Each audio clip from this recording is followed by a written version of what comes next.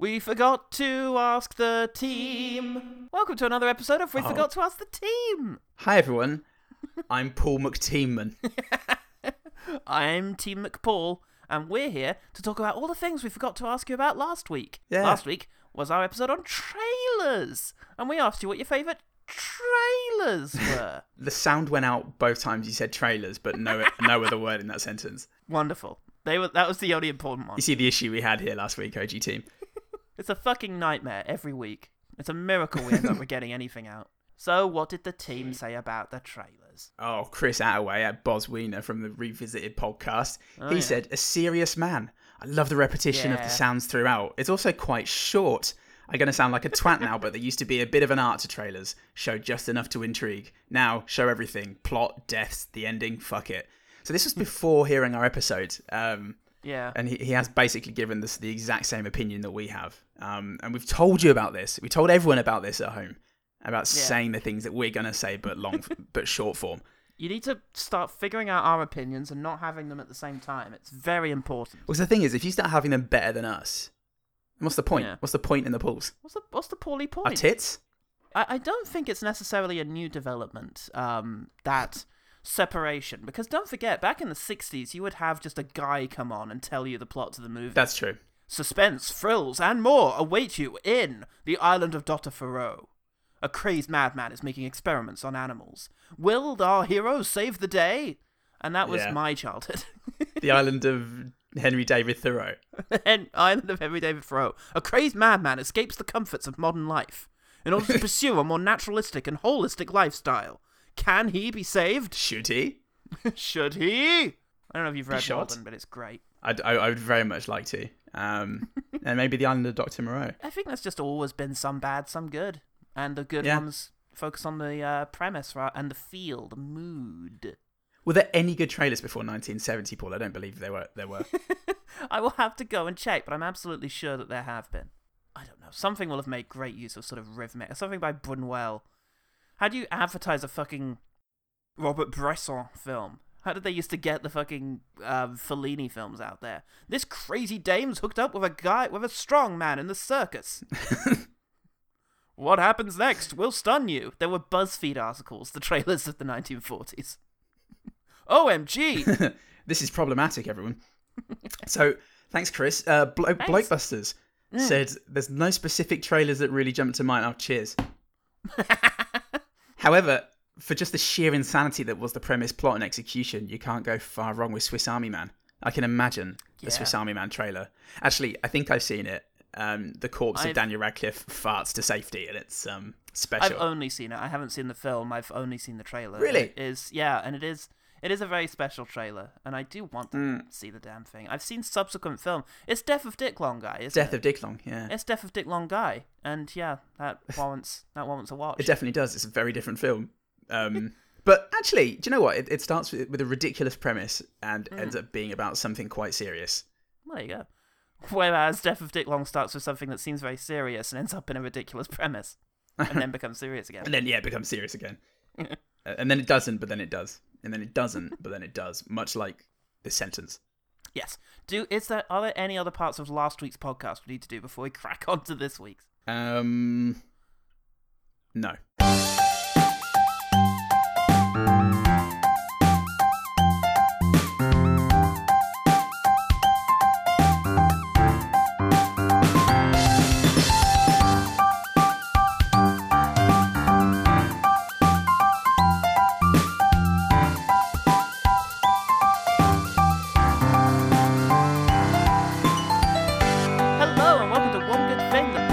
Whose days and heart belong to the animals.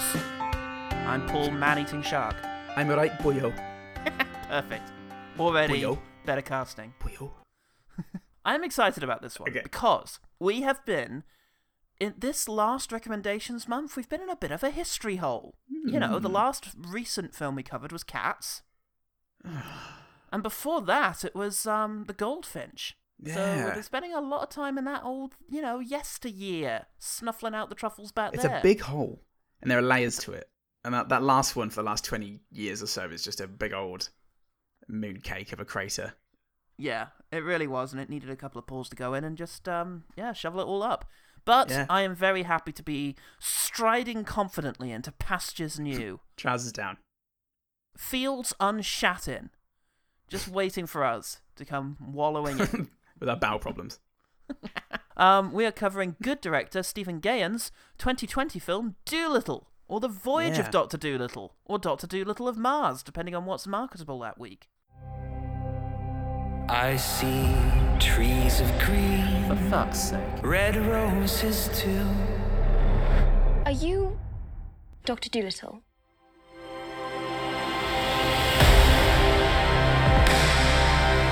We have no choice but to embark on this perilous journey.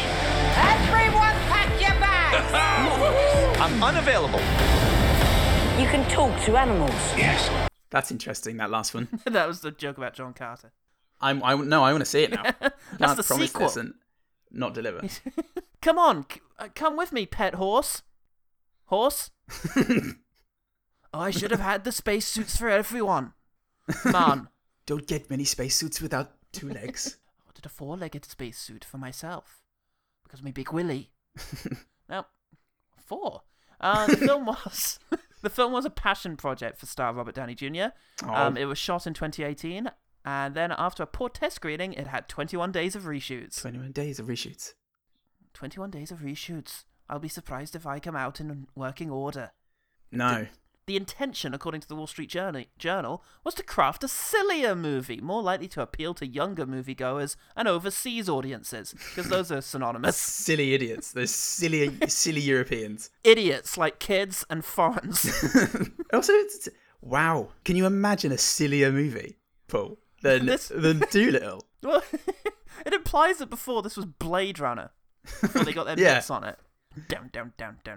It's been many a cold day since my wife died. Some days I think of just ending it all right now, but what keeps me going, it's hatred, mostly. I thought that the ability to talk to animals might have been a curse, but it was my And destiny. then Kumail Nanjiani comes in and goes, if you want to talk about destiny, what about these eggs? And everyone just shoots themselves. Saddest film. It's the saddest film, and it's the one we should have had, and the one we deserved. But in order to help the Traffic and Syriana writer-turned-director turn his film into a sillier version of what it was, they got Jonathan Liebesman, the guy who directed Teenage Mutant Ninja Turtles, the Michael Bay one, and Wrath of the Titans, the Michael Bay one, and Battle Los Angeles, the Goodman one. Goodman's favourite film. Yeah, if the trailer's anything to go by, and you definitely should judge a film by its trailer. Yeah. It's the best film, actually. Then this is going to be pretty good, it's gonna guys. be crazy. Apparently the problem was that the comedy wasn't working, so they got Seth Rogen involved. What? For kids! Yeah. Which recalls the plot to Long Shot in a way that I find quite pleasing. We've got to get this guy in here. And then he ends up jacking off all over the internet. But he had to drop out, so they got a lot of the people who were involved in the Lego movie in to finish it off. Fucking hell. Seth Rogen left his keys in his car and was never seen again. Excuse me, correction. The Lego Batman movie. Oh, okay. Yay. That explains why in the casting list there's just a picture of Will Arnett without a character underneath it. Will Arnett was in this. Oh, okay. Well, the Google cast list just didn't give him a name, so it was just his face. Apropos of nothing, no explanation. Just Will and Arnett, the spiritual consultant of the film. Critics responded to this film like a bagpipe up the arse. I bet you can't wait to find out how that's applicable. It is. Can. Oh, are you talking with the animals? Are you the podcaster who knows the animals? This is a trade dispute, actually. I'm not fucking paying you. Leave it, mate. Law's law. Yeah, I know, but I'm quite busy. I told you. I said we could have met lunch yesterday. You said you were busy throwing up into the mouths of your children. It's not my problem. I said that was fair enough, and I wanted to reschedule. I said, when will you not be doing that? And you said you didn't know, so... And I said, well, just not Saturday morning, and you said late morning or early morning, but you're already throwing up into the mouths of your children. Look, speaking of throwing up into the mouths of your children, Peter Bradshaw at The Guardian. Oh, good. It really is horribly inert, and every time Downey opens his mouth to say something unintelligible, the film dies a bit more. And that horribly inert. Ugh. Horribly inert. Just look how it's not going anywhere. You know, inert is one of those words where you don't need to put very in front of it, but horribly really does make a difference. Ugh. Ugh. Ugh. Why is it horribly inert? Where's it leaking from? From where doth it leak? Where's it leak from? Speaking of leaking, Clarice Lochry over at The Independent said, Doolittle ought to have self-aware ellipses done less. I like it. Oh. I'm on board. Oh gosh. Oh golly. Oh boy, everyone. The ellipses says, I know what I've done. The ellipses is the little finger to the mouth. Yeah. Oh. Nevertheless, it will be linked to a list on Twitter of people who made the exact same joke. That ellipses is I mean, there's no point for me to go on living anymore. Well, speaking of not wanting to go on living anymore, I took a brief look at the Google reviews for this film. Oh yeah. And it seemed to mostly be 5-star reviews from RDJ diehards. And I didn't want to hear about that. I wanted to hear from the man on the street in his home.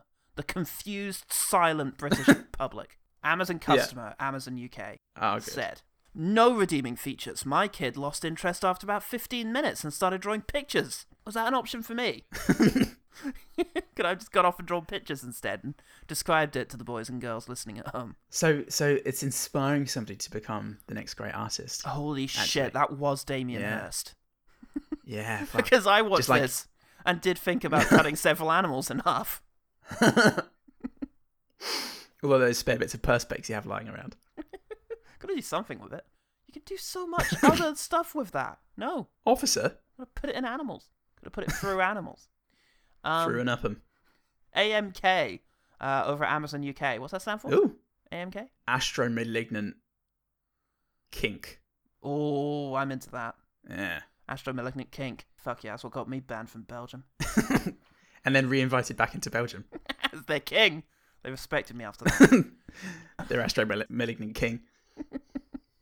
It really should be possible to get your money back on a film as bad as this one.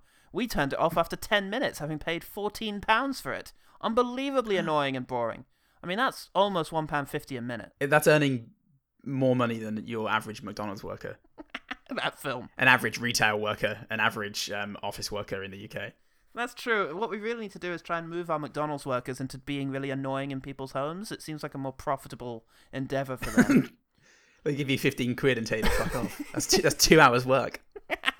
Oh, I had to work for flipping burgers for this. Amazing. Look, 14 quid, I'll come and do really shitty animal impressions at you and for longer than you would be able to bear it when Robert Downey Jr. is doing it. You get to 27 minutes and everyone's starting to sweat at this stage. You're like, oh God, does the rate increase after that? God, I was about to spend 20 quid on a ticket for the new Michael Bay film. Well, tell you what, mate, for a tenner, I'll beat the living shit out of you. That's a bargain. Fuck. You did it twice. Push a crumpled 20 into his hand. Hey, I feel better than a Michael Bay movie. Ooh. Oh, you know when you're full, but you just can't say no to seconds. That's me and Michael Bay. Okay, look, we had lots of great two-men, but only one interesting three-man, and that's Mr. Rafe Twistleton Wicket, whatever the fuck, Fiennes. Wickety Wild Wild West. Wickety Wild Wild Rafe Fiennes, who of course was in Holmes and Watson and was the best thing in that, and was in the Avengers and was not the best thing in that, and was in this playing the Tiger. Yes, he was. God, only him. Yeah, he was the only three-man of all this ridiculously long cast. This is a real fall for grace from a lot of people. It was a real toe for grace for a lot of other people as well. And for Topher Grace, I mean, he was fine. I saw Interstellar last night. Yeah, he got kissed by Jessica Chastain. Well, what could you want? Oh, exactly. To a movie for that. A role in Doolittle? Probably not. Unlikely. Oh, free to a man, free in the bush, free, yo. Films are shit, mate. We do, however, have Marion Cotillard, though, speaking of Nolan. We do, however, have 5 men who are earning their 4-man and 5-man stripes today. Oh, and to celebrate them, I noticed that a lot of them have been in the same sort of film. So, let's play a game of Man in Black, Crime of Grindelwald, Last Night, or Mummy. Is this person Amazing. a Man in Black, a Crime of Grindelwald, a Last Night, or the Mummy? Okay. So, we're going to start with Richard Price. And I'm going to tell you the role he played, and you just tell me if he played that role in a Man in Black, Crime of Grindelwald, Last Night, or Mummy. Okay. He played Hyperloop Commuter. Men in Black, surely. Yeah, Men in Black. He was also in Crimes of Grindelwald, Holmes and Watson, Men in Black International, and Transformers: The Last Night. Good for him. Fantastic. Yeah, what a lineup. I'm glad he's getting work. We now move on to Clemso. Day to night to morning, keep with me in the moment. I'd let you had I known it. Why don't you Clemso? And he played Animus Patient. Animus Patient. Yeah. Was Assassin's Creed one of the Nope. one of the options? Shit. Okay. I fucked up the game.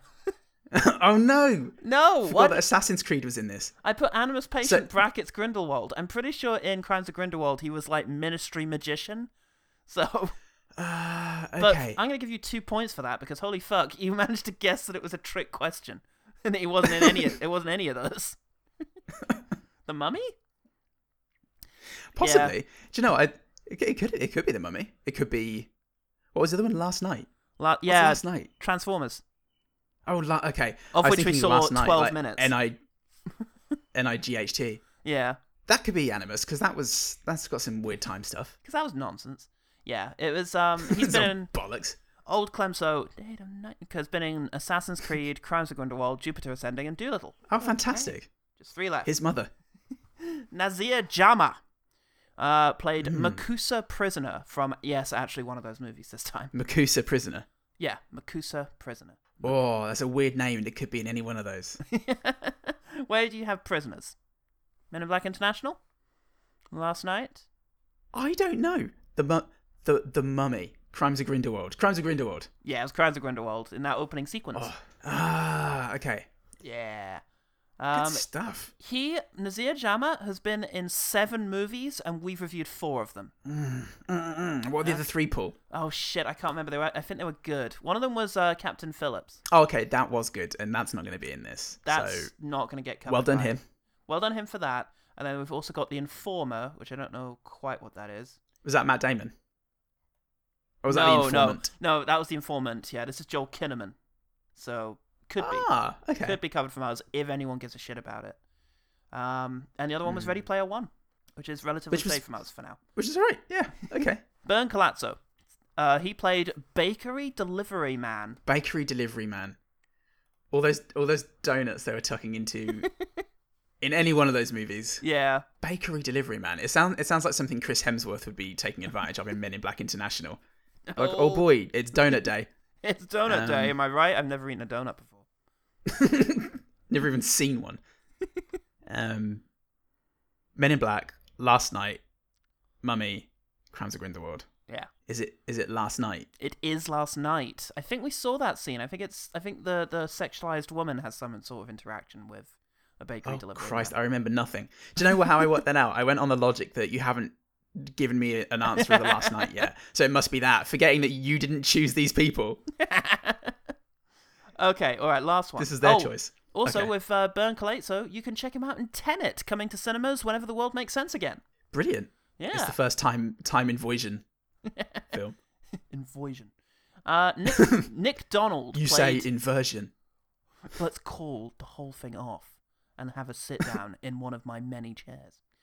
Nick Donald played construction worker. Oh Christ, that sounds like a Michael Bay where he's just he's leaning on something and talking to a dog or some shit, and that's all he's got. And we're supposed to like and loathe him at the same time, but then disaster strikes, and he says something like, "Oh no, my butt." I'm gonna go with The Last Night. That's the Mummy. I'm pretty sure he's one of the ones killed by the Lady Mummy. One last question. Who is he? Why should I care? Why should any of us care? One last question about these people who are nothing, but have accomplished way more than any of us will. One last question. How many of those 5 men were in The Last Jedi? 5. 3. No. 3, and two of them played stormtroopers, so that's fun. Aww. Okay. Good on them. I love them again. Yeah, back to Doolittle. What a nice diversion. Well, yeah, I know a thing or two about just diverting for absolutely no reason whatsoever and completely forgetting what it is that you're meant to be doing. Anyway, back to Doolittle. The film failed to make money, losing Universal up to $100 million. Wow. It also has 14% on Rotten Tomatoes and 5.6 on IMDb. Yeah, which is 1 point less than Hail Caesar.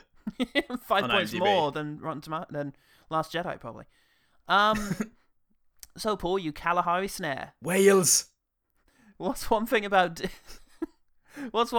Doolittle that made you want to prance around and think your own thoughts? Oh, well, do you know what? I appreciated the animation opening, Paul. I think I love that. That was beautiful. It was so pretty and so nice that almost didn't notice the voiceover narration. Yeah. But you did. Oh, you did. Oh, speaking of which, before we get started, I need you to take something off me. I've just got something here. Just right here. Okay. Yep. You just take it off me, mate. It's just the exposition. There once was a peculiar doctor known for his extraordinary ability. He could talk to animals. Dr. Dolittle's reputation spread far and wide. Even the Queen of England called on him. So grateful for his help, she gifted him a wondrous sanctuary whose doors were open to all creatures. His days belonged to the animals, but his heart belonged to one woman, Lily, the fearless explorer. They travelled the globe, going on great adventures, defending creatures who could not defend themselves. They made an extraordinary team. Soon that team became a family. With Lily by his side, Dolittle never felt more alive. Until one day, she left on an adventure. Lily died at sea.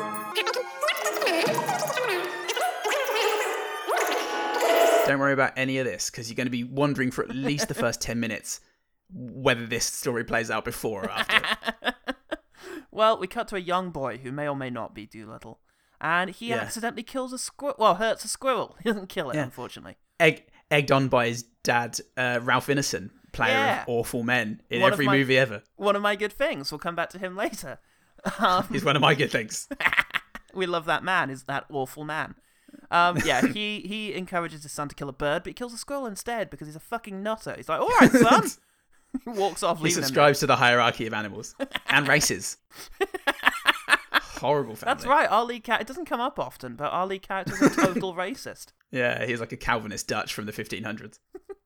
I can't believe they managed to keep that in the movie. So, desperate to save the life of the squirrel, he takes it to Iron Man's home of CGI animals. With a CGI sign and CGI door and CGI boy. Yeah, and CGI boy once he goes in. It's like Take On Me. I'm just sure there's a better reference for that, but I'll go with that. Aha pulls him into the video. That's pretty good, yeah. And we've also got a CGI whimsical English girl. Oh, what? Princess Alarmway? Whatever are you doing up there? I've come from Buckingham Palace on urgent business. Can you tell me if this is the home of John Dolittle? Yeah. She's so fucking whimsical, Paul. She's so charming. Jesus Christ. Yeah, she's there. Pretending to be an adult. I love that. It's my favourite thing in films, Paul. I love that. We're going to meet our hero. Oh, good. And one fucking baffling chess scene later.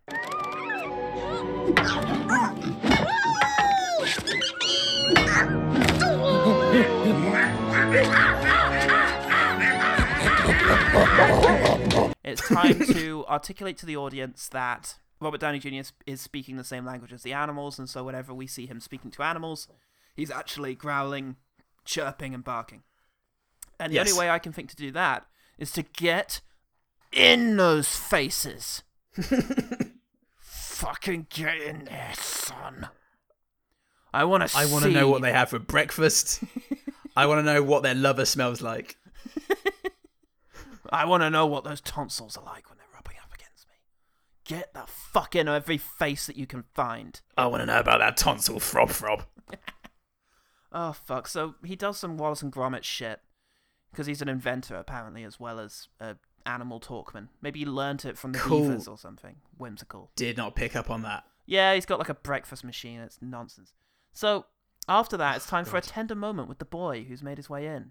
It's going to be the boy, an Iron Man, and the squirrel. Oh, what a tender moment to show the sensitive side of our lead character. It's pretty boring, though, so let's inject some comedy in there.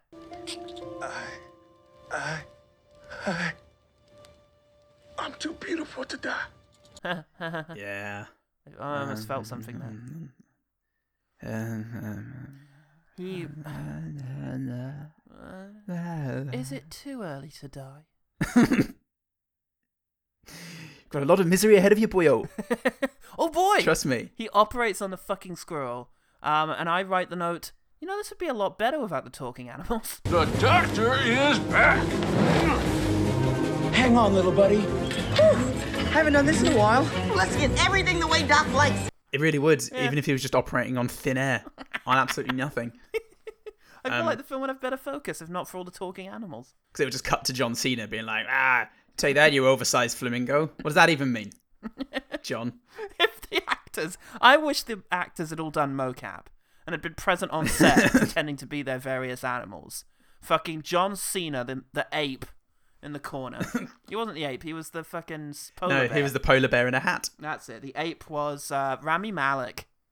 Rami Malek, who's unrecognisable. Yeah. Didn't sound like Private Snafu at all.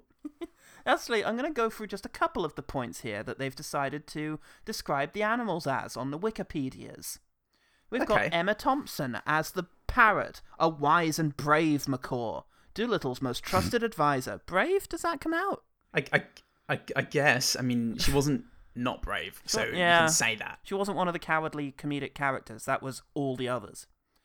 Yeah, other than John Cena, who refused, actually. They had to rewrite his character. He got the screenwriter in a headlock. And he had to do what he said. Rami Malek is a shy but noble gorilla. John Cena as a happy-go-lucky polar bear who wears a chulo. Ooh, mental. And a new hat.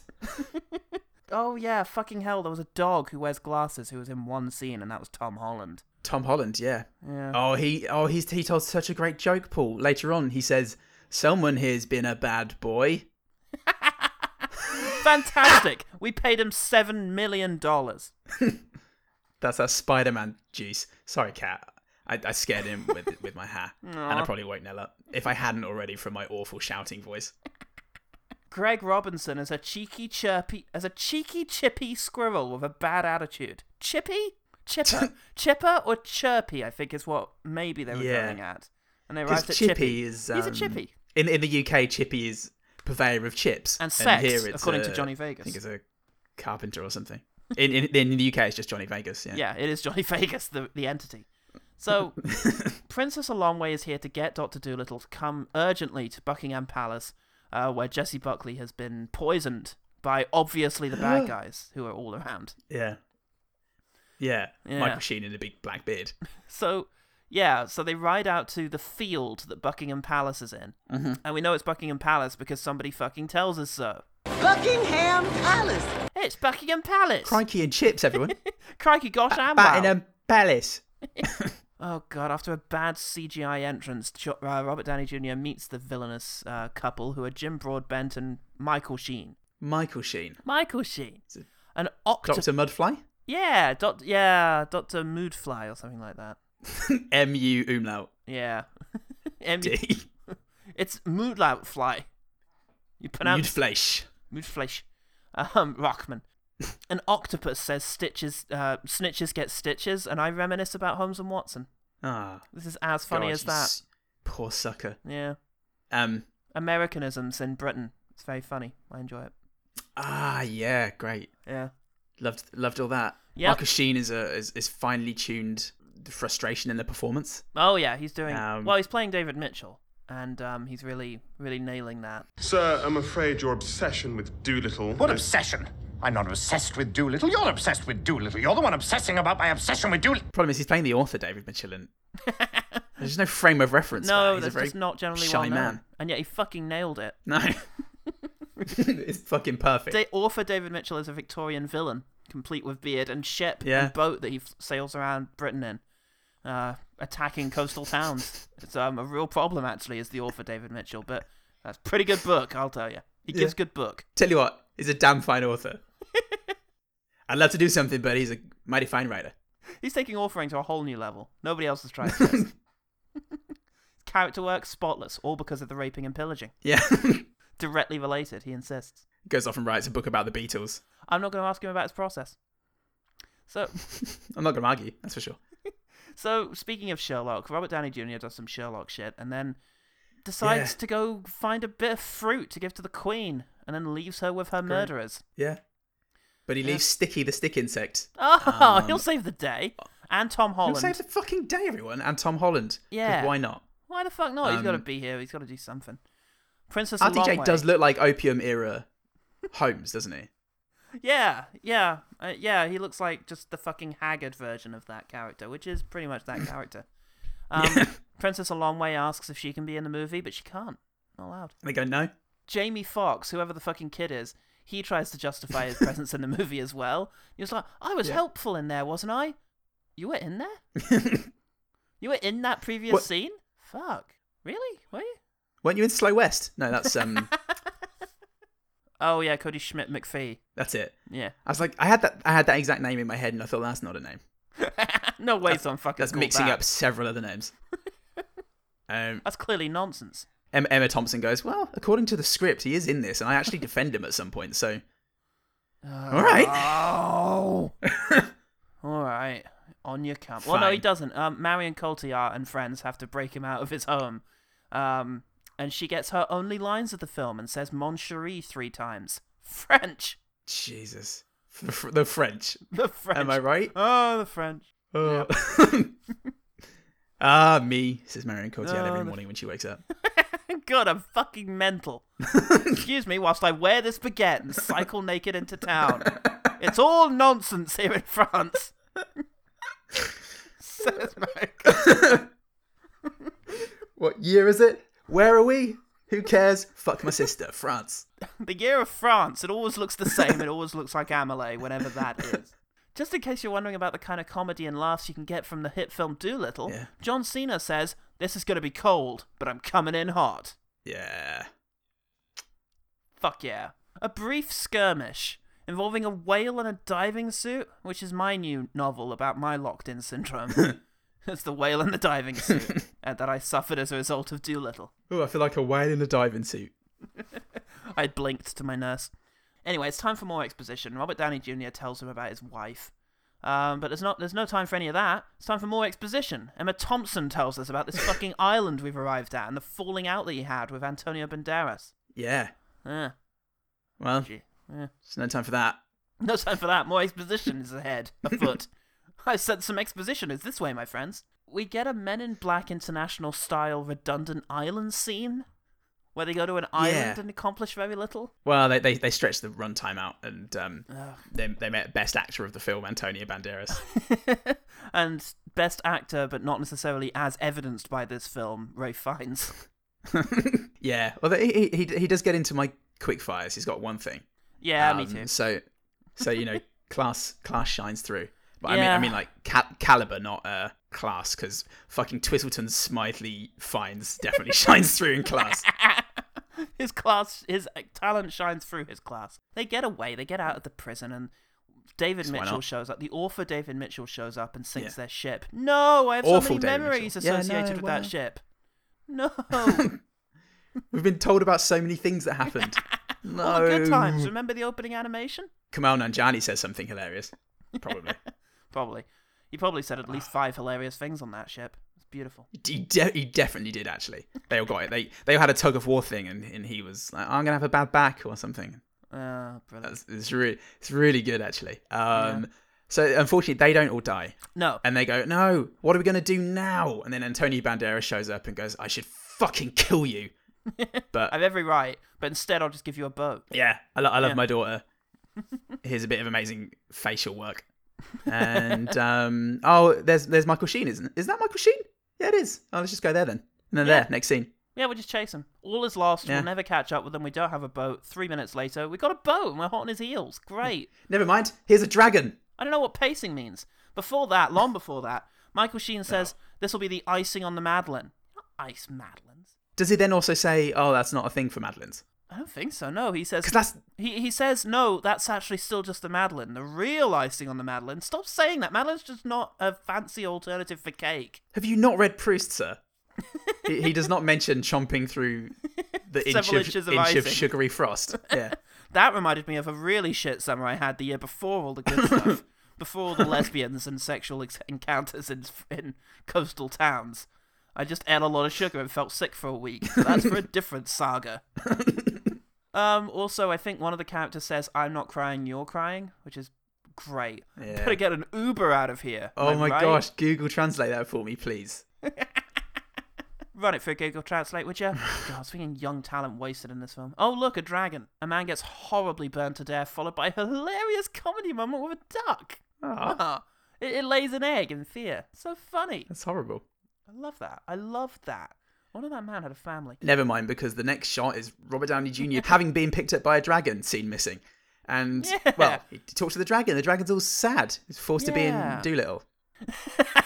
It's a devastating revelation for this dragon. He never thought his life would turn out this way. He was in The Hobbit. But we get a tender scene with the noble dragon. And then Iron Man pulls some bagpipes out of its ass.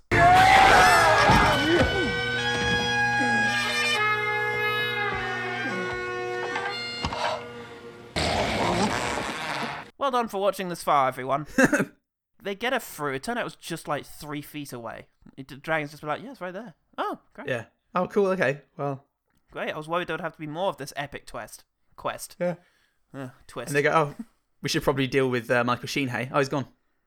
Yeah, he's dead. All right.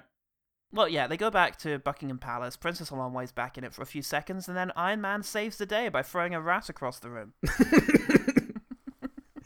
Cut to credits. Our story ends as it began.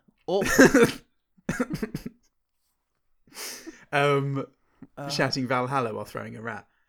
He saves the Queen, and he implicates Michael Sheen and Jim Broadbent into the murder of the Queen on the basis of the evidence of a stick insect. And rather than go, well, he's clearly mad, Jim Broadbent takes a knife from Boise from the Green Wing, and really weirdly threatens everyone. And they go, oh, you are really guilty. It all ends well, apparently. They all go live in that house forever with all the CGI animals, and we end on an incongruous pop song.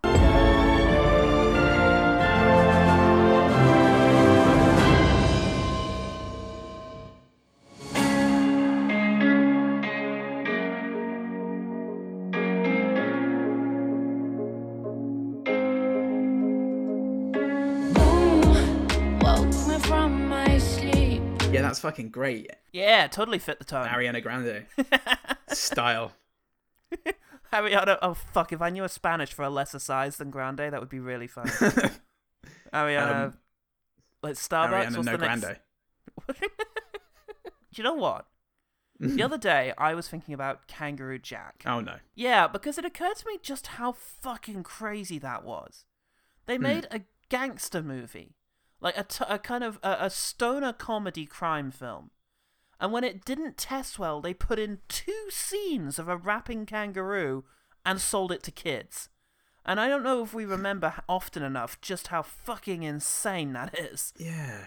Just the recycled nature of that. It's so cynical. It's almost brilliant, the ballsiness of it. And I did think about it during Doolittle. Yeah. Because we have an adventure story with awkward comedy sort of crammed into it. Just any cutaway is very clearly not there, not really there. As we just cut to a goofy animal and its noises. Prepare my ride! Today's gonna be a good day. I'm gonna do nothing, just prance around, think my own thoughts, and oh, he's walking this way, not a great sign. He's got no beard, he looks motivated. Fuck me. Yeah. It's... Like the orangutan. Do you remember that one? They're in trouble, and Robert Downey Jr. is going, oh, how do we get out of this? And it cuts to a fucking orangutan, and he just goes, I don't know about you guys, but I'm in a dancing mood. Seeking new patients? Cash only. Ladies, gentlemen, who'd like to dance? I got a bad case of dancing fever, so watch out, it's infectious. Can't help him. Yeah, fuck. Isn't that crazy, everyone? What a crazy orangutan. What a weird kind of Deadpool-esque film this is. You should bring your kids. It's nonsense. And the worst of it is that it's that horrible thing where overproduction meets comedy. Comedy has to feel a little bit spontaneous. It's really difficult to do comedy well in a big budget movie. Marvel tends to make it look a bit easy. The more it looks like effort was put into the gag, the less funny it is. And that's why CGI characters are not suitable for comic relief, and we need to stop using them that way. Because every time it cut to, like, you know, the squirrel making a sassy comment, I thought about the hundreds of hours that went into animating that sassy comment. God, imagine the number of animators who fucking hated that joke come the end of it. They heard it and they're like, that's not a particularly funny joke, but okay. I'll spend a week on it, though. Yeah. Fucking just hear it in their sleep. Fucking. You gotta carefully get the phonemes. And there were two in particular that really fucking bothered me. Shit. The celery joke. Dr. Dolittle is performing surgery and he's asking for something, and one of his assistants just keeps giving him celery and then other things. And then, Dub-Dub, forceps, please. Here you go. That's a piece of celery. Forceps, Dub-Dub. Oh, sorry. Here you go. Still celery. Forceps. Carrot, that is. Forceps. That's a different piece of celery. Again, the amount of production that would have to go into that gag just really made it very difficult for me to watch. It just irritated me to think that they thought this was worthy. Yeah, when I heard that one, I thought, I think that was a joke that worked, but why aren't I enjoying this? Why aren't I laughing? It's because if they had done, you know what? It would have been funny if they'd kept it in a single shot. Yeah. A single shot and just had that sort of riffing of the Doctor and the animal in frame and things getting handed up. But no, we keep cutting, we keep editing. So this isn't just an offhand comment, it's the focus of the scene and what we're seeing. The audience's attention is being driven towards this joke, heightening their scrutiny on it, ensuring that it has to be good enough to warrant the cuts and the edits that they are making here.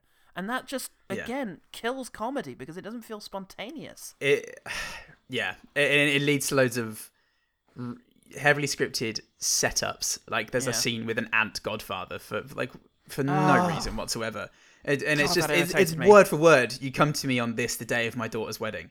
What a timely and unique reference. Haven't seen that done before. Just what nonsense! What absolute bollocks! It's so stale. We're in Thief and the Cobbler again, reshoots and editions of I'm so hungry I could eat a vegetarian. It's something that you think an exec who's never seen a film would find funny. That's great. Now I've been up all night writing jokes. You like jokes? I'll give you one. So a Jew? Oh God. According to research, this is how comedy works. Why use one shot when 4 shots would do? It's oh God, it's just really irritating in that way, and it's so fucking noisy and messy, Paul. This film's an assault. It looks bad. The contrast is MySpace. It's all the way up. Yeah, it's a constant attempt to distract you from any sort of thinking time. Yes, it's just clanging and yelling the whole time. Yeah. As soon as you have a film where the premise requires CGI animals, you know you're in for a fucking treat. And unless you're going to do things like Christopher Robin, it's just going to be a mess. And on top of that, as I said earlier, the combination of forced whimsy and precocious English children and kooky music, so you know it's a joke, is just anathema to me. It's poison. Yeah. For the first half hour, I kept willing myself to be into it because I wanted to get in the mindset of what the executives who made this and what Robert Downey Jr. and all the other people thought would be compelling about this movie. So I'm watching it and I'm thinking, okay, it can't be the plot. It can't be because the plot is nothing. The plot is go here, get that, bring it back. That's not an interesting plot, and the hiccups, ship gets sunk, all is lost moment resolved almost immediately. The plot is not the focus here, and I doubt there was an edit where it was. Okay, fine. Yeah. Action. Am I getting anything out of these action sequences? Be involved. This is a chase through a village on top of an ostrich. Come on, just get that sense of excitement going. I couldn't. The CGI is terrible. It really doesn't look like anything is happening, and there's no weight or stakes to it. The giraffe has to duck his head in order to get under the thing, and all I'm thinking is, could a giraffe support all that weight? It's just nothing. It's not a thing. And then, okay, I'm thinking, all right, fine, action is not that great, and I'm not going to be able to get how about Spirit of Adventure? We're going on a voyage, like Tintin. It's like Tintin. Yeah, exactly. We're gonna go. We're gonna go sail off into the unknown, and it's gonna be fun and exciting and mystical worlds and all the rest of it. And there is one well-designed bit of fantasy in it, which I'll come to in quick fire. Cool. Aside from that, mostly just the open seas, which again don't really feel real because it's not. It's a set. Yeah. It's a set and CGI, and they've never gone near the sea. Any part of this production for any reason. The director clearly hates the sea. And he just spends hours at the beach. He's screaming at it. Go away! Oh, you're coming back, are you? Go away again. Good, you're going. Back for more, is it? He comes out each morning. It's Willem Dafoe. Hobbling with an axe. Oh, great. Towards the ocean. How long have we been on this beach? 5 minutes? 7 years? First Emperor of China, Willem Dafoe. It was so I couldn't get into the spirit of adventure. I couldn't get into the oh boy, kind of Treasure Island feel of it. So I thought, okay, last chance, characters. Get into the characters. Just get into them. Come on, you like them. They're light-hearted. They're joshing. They're joking. Sense of humor is completely flat. It's pitched way below me, and it's not funny. So can you get anything here out of RDJ? He's lost his wife before the movie starts. He's living with this tragedy, and he's kind of an eccentric character, but with a heartbreak at the center. I couldn't. I couldn't because he spends the whole movie being quirky Jack Sparrow type. Yes. But not funny or interesting. It's my ship, right? And I'm its sovereign. And there are consequences. To ignoring me? Is that what you were going to say? No, don't miss my words. Actually, I have my medicine. See, this licorice root is working a treat. Don't embarrass me in front of the crew. Fine, the boy can stay, but it'll be on my terms. No, it doesn't spend enough time. Yeah, it doesn't spend any time on why he's that way, or even enough time for you to properly think about him being that way. Yeah. Because it's like the film is so scared that the audience will have a second to think about this themselves, that they just fill it with shit. Yeah. I was actually scared to look down and write notes because I'd look up again and something completely different would be happening on screen. And I have no idea of knowing what it was. That happened to me. No way. I was in the scene where Robert Downey Jr. was being told, oh, you've got to let the kid come with us on the journey. And I looked down to write a note and looked up, and it was the dad talking to the mum about what a fuck-up he is, and then we cut to him in his bedroom, and I was like, wait, what? When did that happen? Yeah. I had to go back to realise that in one shot they do a kind of gag where it's like the Iron Man 3 gag of, you got to let me come with you. And he's like, well, and they cut to him already being at home. Which isn't not a bad gag, but they fucked up the punctuation of it, and there was just nothing leading up to it, and so I just missed it. I missed it when I looked away for a second, and that happened several times. That'll happen. I had to backtrack. Yeah. I rewound several times in this.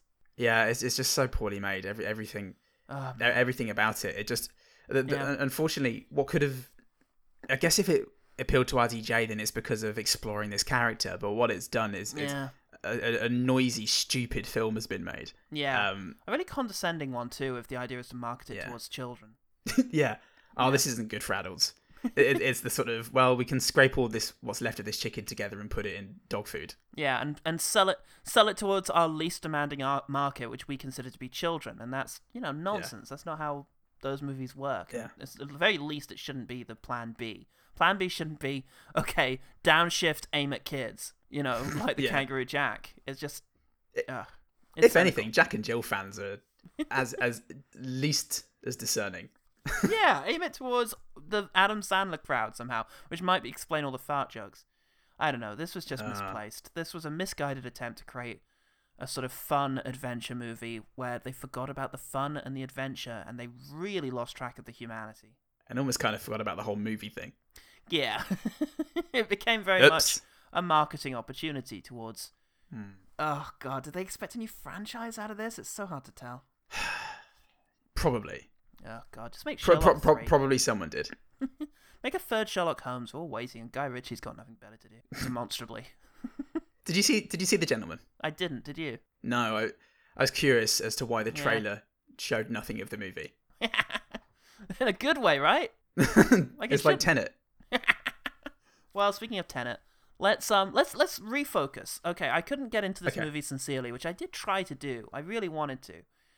But some things did stand out to me. Good work was done here, as is always done on a movie set, and we're going to talk about those good things. Let's quickfire. Quickfire. I mean, I imagine that we can just start with the animated opening, right? I mean, just gorgeous. Yeah. Gorgeous animation. It was an exposition. Yeah, it's lovely. Would have been interesting without... imagine it without... I always say this. With every film you ever watch, imagine if there was narration and think about how you would be thinking and feeling in that moment. And almost always I conclude that you'd actually be thinking and feeling more strongly about the material without the narration. Still, it was a storybook kind of, once upon a time. And the animation was beautiful, so... And it bespoke a much more interesting film about two adventurers who travel around the world freeing animals from abusers. And has a really positive kind of pro-animal, anti, abuse of animals which often goes hand in hand.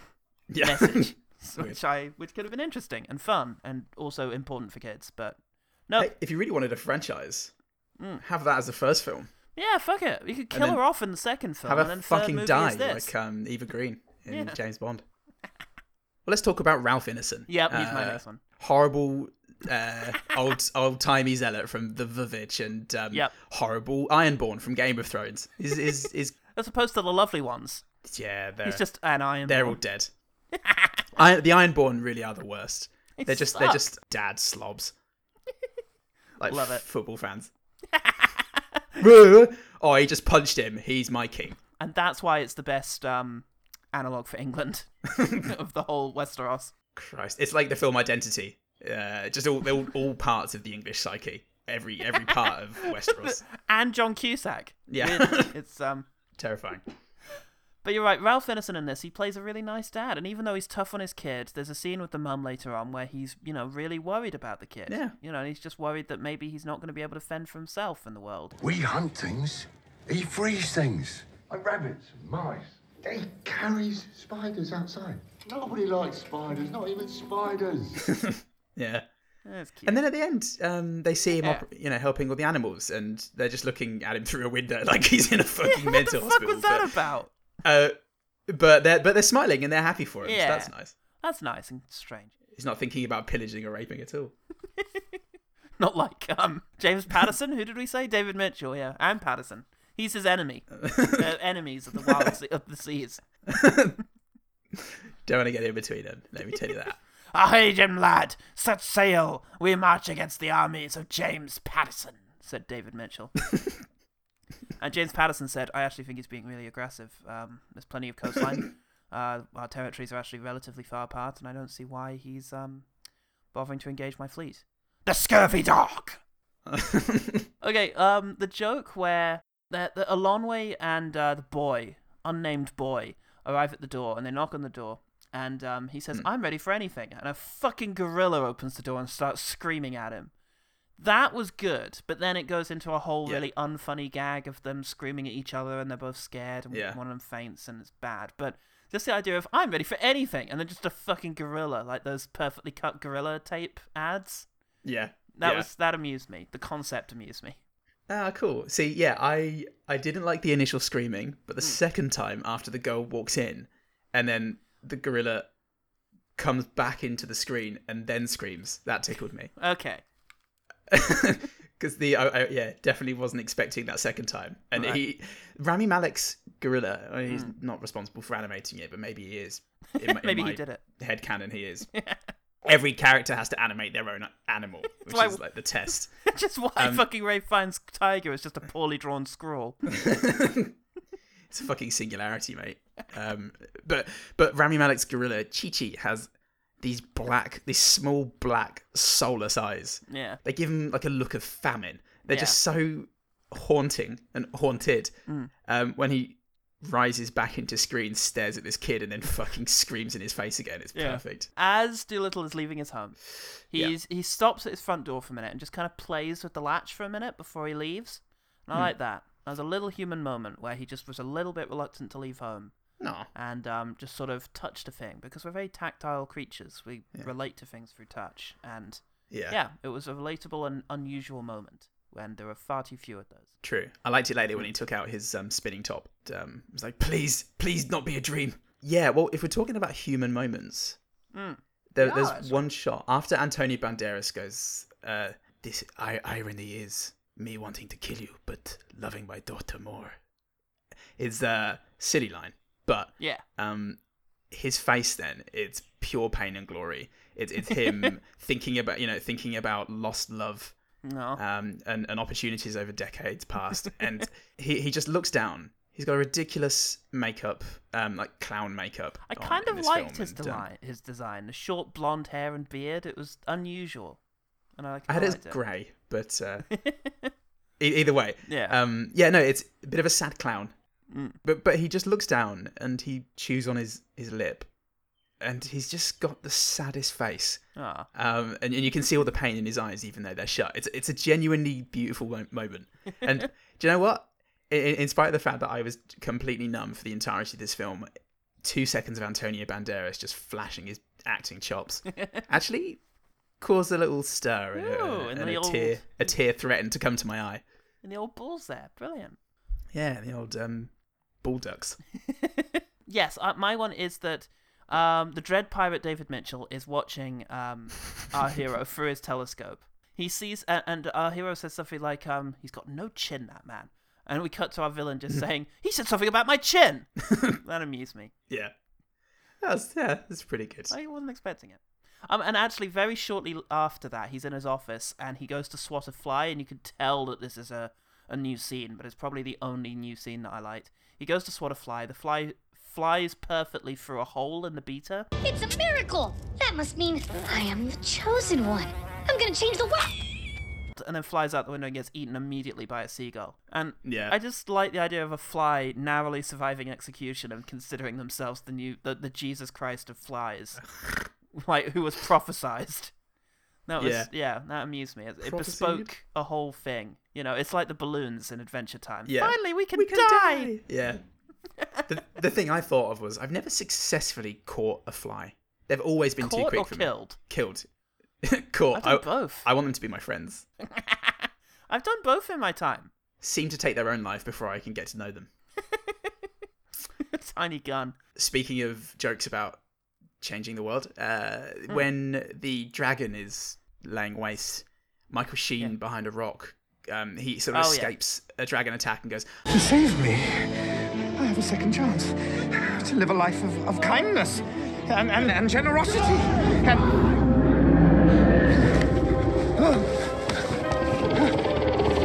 Take him, not me! I'm a good person now! And it was a slow burner, but it landed a bit like a Rick Mail line. Right. Like, speaking to God. I'm a good person now! So it did go down well. I found that line to be a bit over the top for me. I like the preceding line of just this villain, now suddenly deciding, I could live a new life now, of kindness and generosity. That amused me. It's fun. It revels. It revels, Paul, like the chocolates. I will sample it and let the audience decide for themselves that it's bad. Is it just going to be me farting again? For that time that we recorded and you had the farting fit. Oh, God! Please! You'll delete this, won't you, mate? Why are you still recording? I like the fact that we get one scene of Dr. Dolittle and the boy, who's meant to be his mentor, talking to each other earnestly. And they're talking about the languages of the animals, and it actually looks like going to have a moment, and then it turns into exposition. You know, it was so nearly just a scene of the two bonding. Yeah. But it turns into, here's more story we've got to relate, and it's frustrating. It is frustrating. It's very frustrating, but the promise was there. I love that promise. Tease. So I like the monkeys in one scene. Oh, yeah. I think they're looking after his accounts, and he turns around and he goes, "Oh, Juniper, Baldwin, whatever their names are, you're fired." Yeah. And it cuts to them, and one of them turns, and his mouth agape, and a cigarette drops out of it. And that was just really good timing for the head turn, mouth agape, cigarette falls out. And again, it was a small detail. It didn't really draw attention to it. There was no like, do you want to pick that? Oh, fucking hell, that came out as, you want to pick that cigarette up? There wasn't like, piece of shit. Yeah. Oh, you dropped your cigarette, crazy monkey. It was just done. End of the. Shouldn't even be smoking. Yeah, exactly. It's bad for your health. I do think the film would have been better if we couldn't hear the animals speak. If only he could hear them. I think that would make for a better film. Because, it didn't work for the Eddie Murphy. That was also very annoying. Then you'd have to focus on his relationship with the kid. Oof, you'd have that's to. dangerous though, Paul. You can't expect an actor to communicate that. No, they can't do all the knob gags themselves. I'll have my next one, the design of the island city, which had a name, but I didn't fucking catch it. It wasn't in the Wikipedia, so. Island City. Yeah, the island city of pirates and such. That was good. That reminded me of, like, old-fashioned adventure novels and such. Yeah. So, it looked cool. I like that. Awesome. Yeah. There was a moment, I think, just before Emma Thompson expositions Robert Downey Jr. into taking Cody Smith-McPhee on board. Yeah. She just goes, "Come closer." Why? Because you're in need of a trim. And then she just starts nipping at his sideburns. And I wasn't expecting that. And it was just weird to watch. There was something weird about the movement of the parrot. Yeah. Inherently such a strange thing to have happened in that moment. Yeah. she just does it for a bit whilst they go on talking. Yeah, it was a relatively good gag, and it was a sort of utility of the of the animals. It's a living. It's a living. Yeah, exactly. God, I wish a joke was as good as It's a Living in this. Ralph Fiennes delivered a lot of his bad lines very well. Yeah, he did. And in particular, the first line when he's talking about his mother when he comes into the cage.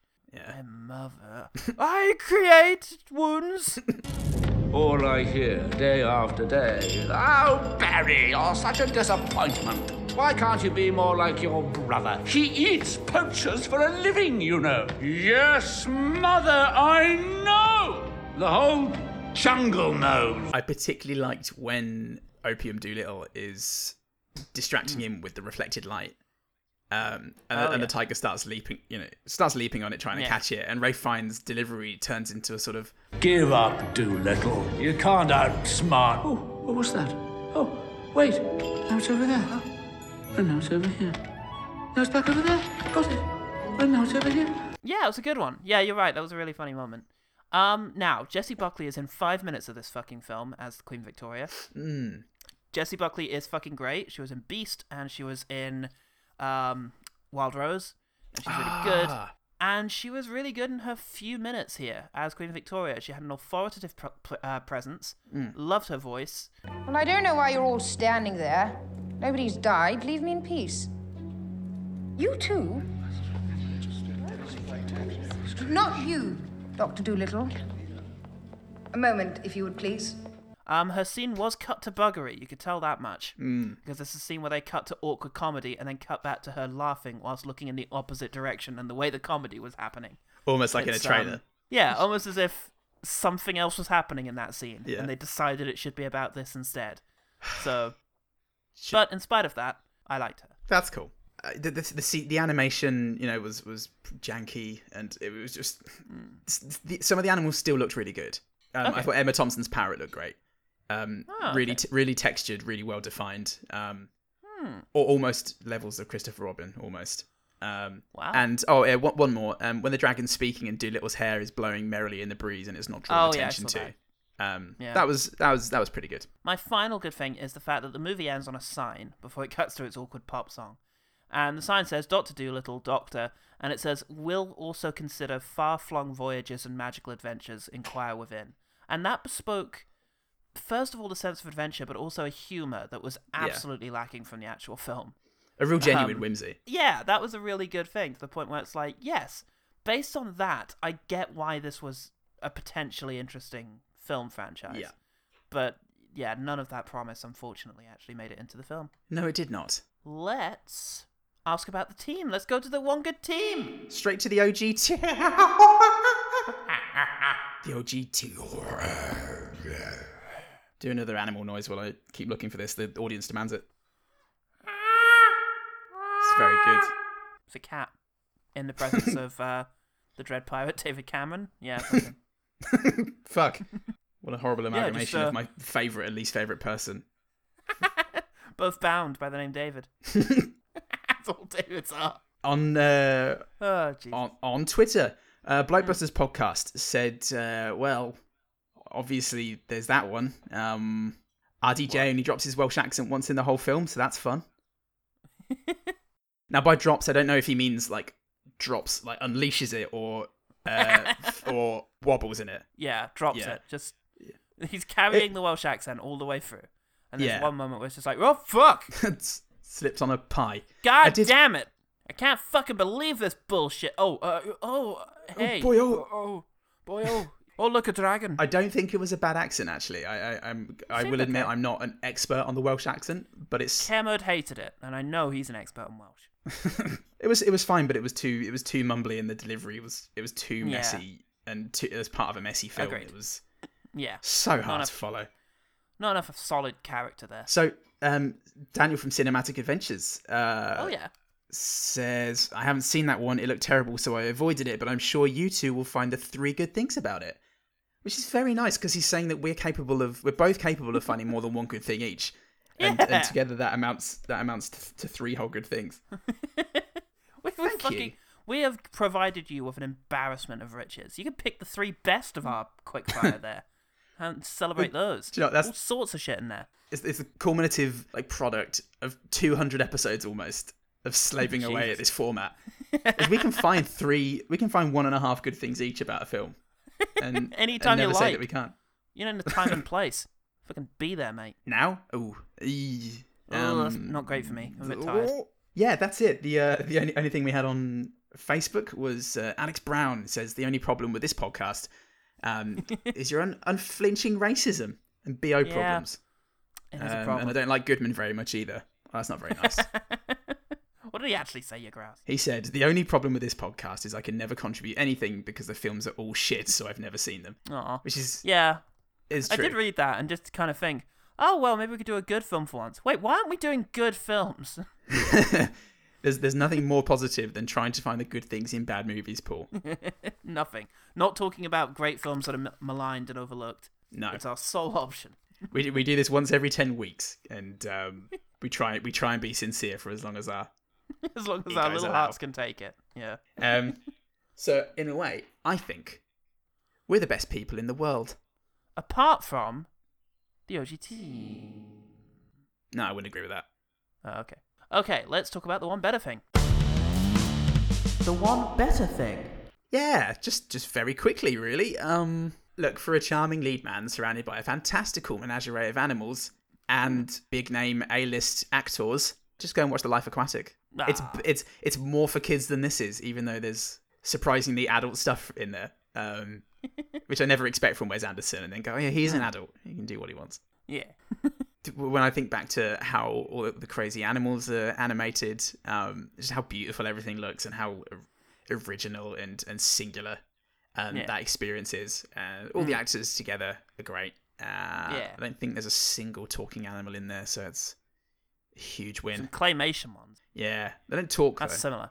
Not human but, language. You know, being claymation, talking, it's all much of a muchness, I find. It's all equally bereft of talent and integrity. we can all agree. So for that reason, watch Life Aquatic with Steve Zissou. I've got 2 films and a graphic novel for you. How about that? Oh God, you would. Fuck. I'm sorry, OG team. I take it back. You guys are great. It's this guy's the problem. This guy's the fucking problem here. And I wrote them all myself, and it's all about my erotic adventures in my grand's house. Erotic eruptions. Yes, what I've got for you is Pirates and an Adventure with Scientists, which I think is a really genuinely funny adventure film. Yeah, that's great. It has that spirit of adventure. It has a couple of endearing animals, and you know, it's got Hugh Grant in one of my honestly favorite Hugh Grant roles. Oh, for sure, easily top 3. Yeah, it's really good. Obviously, Man from U.N.C.L.'s in there as well. Obviously, that's second, yeah. I mean, the Paddington, I suppose, gets a mention.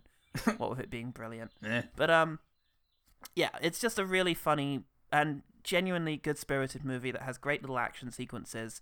And I've gone into the habit, for some reason, of watching it every Christmas. I'm not sure why, but it's good all the year round, so check it out. Beautiful. Second less good film is The Aeronauts. Okay. A film from last year, starring Eddie Redmayne and Felicity Jones as 2 people who go up in a balloon in an attempt to revolutionize sort of weather prediction. Yeah. It's got extraordinary action sequences up there, scenes where Felicity Jones has to climb on top of the balloon in order to try and fix part of it because they just keep rising up and they're going to freeze to death up there, and incredible moments of vertigo and just really quite bits where they sort of slip off and almost fall to their deaths. Yeah. It reminds me of Gravity in terms of its sort of near misses. And the performances are just brilliant. I would say apparently the film's been criticized for historical accuracy, but fuck it, never let the facts get in the way of a good story. Tell a lie to tell a truth, I think is the Yeah, this is an authentic story. This movie is about the triumph of science over ignorance. It's about the spirit of adventure, being such an important aspect for mankind, and about overcoming grief. And if that's not true to the actual historical events, then, well, maybe the events aren't as important as the story.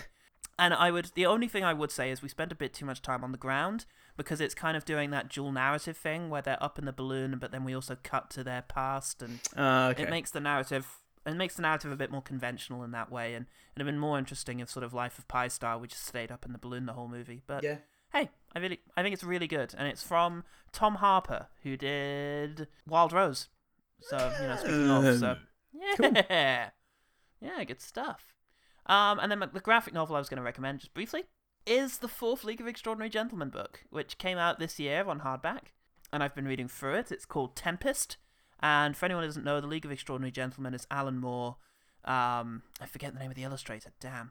But it's his sort of journey through a shared universe. And when I say shared universe, it's a shared universe of everything, is the idea. Of mostly British creations, old comic books, Victorian novels, television as well. The current plot concerns Mina Murray, having survived her encounter with Dracula, who is come into conflict along with her sidekicks, Emma Peel from the Avengers, and Orlando from the Virginia Woolf story. Yeah. They are coming up against Sean Connery's James Bond, who has found the Fountain of Eternal Youth and has nuked it as well. And he's got all the other Bonds as well, sort of in a coterie of bad guys. So he's got Daniel Craig's Bond with him as well. Oh, cool. I really like his treatment of Bond, as it just being a code name and something that people like a mantle that people take on. And they're just awful people. Yeah. All of them misogynist murderers who work for the state. Yeah. What wouldn't Alan Moore hate about that? It's fantastic. And yeah, this particular story came to mind because they're just journeying about. They're in a boat. They're sailing around the place. And it's just, it really has that spirit of adventure that this film lacked. So check that out. Lovely. It's so inventive. And check this out. I'm pointing at my cat. Check this out. Zoop. Your cat's in there. Oh my god. Get me out. It's a living. What job are you doing in there? The One Better Thing. The One Better Thing. Paul, how can people find out more about our habits of putting cats about a person? They can search out the hashtag One Good Thing on Twitter because that's bound to bring up something. Probably not. We don't post on there often. But we do put out calls for the OG team on Twitter and Facebook, which is the only use for social media as far as we're concerned. And it's as far as you're concerned. So yeah, we're there on Twitter and Facebook. We're on Spotify. We have a Patreon. Last week we released more on trailers. All the really silly, gory, funny, but still very, very good trailers that didn't make our top 10 get discussed in a disgusting discussion. And this week we're releasing a Patreon special with Ellen Graham of Baby Beard fame. She stuck around. She's still here somewhere. She stuck around. She's still here. She's still going. It's a 72-hour recording. But it's all gold, I swear to God. So for as little as $1 a month, you get access to all of that exclusive content, and you just keep the lights running here at OG Towers. So, thank you for everybody who's already patronising us with wonderful comments like, oh, you're not too bad looking for an ugly man. And pretty fit for an Englishman. It's very patronising, and we love it. It keeps us going. So fuck yeah, keeps me out there. Thank you for all of that, everyone. Yeah. Thanks, everyone. But thanks for everyone also for just listening to this, to us talking. It's been brilliant. We love it. We're going to do it more. We really do. We're going to do it more next week. You'll see. Just you wait. Don't you worry about it, sunshine. Show you all. Yeah, it's coming up. Don't you worry your little balls about it. I'm Paul Balls. Your name's all over it, mate. I'm Paul Slag. I'm all over it, mate. And remember, the one good thing about Doolittle is that it really should have done less. And done more with that less. No! Oh! I did it! I'm a film critic!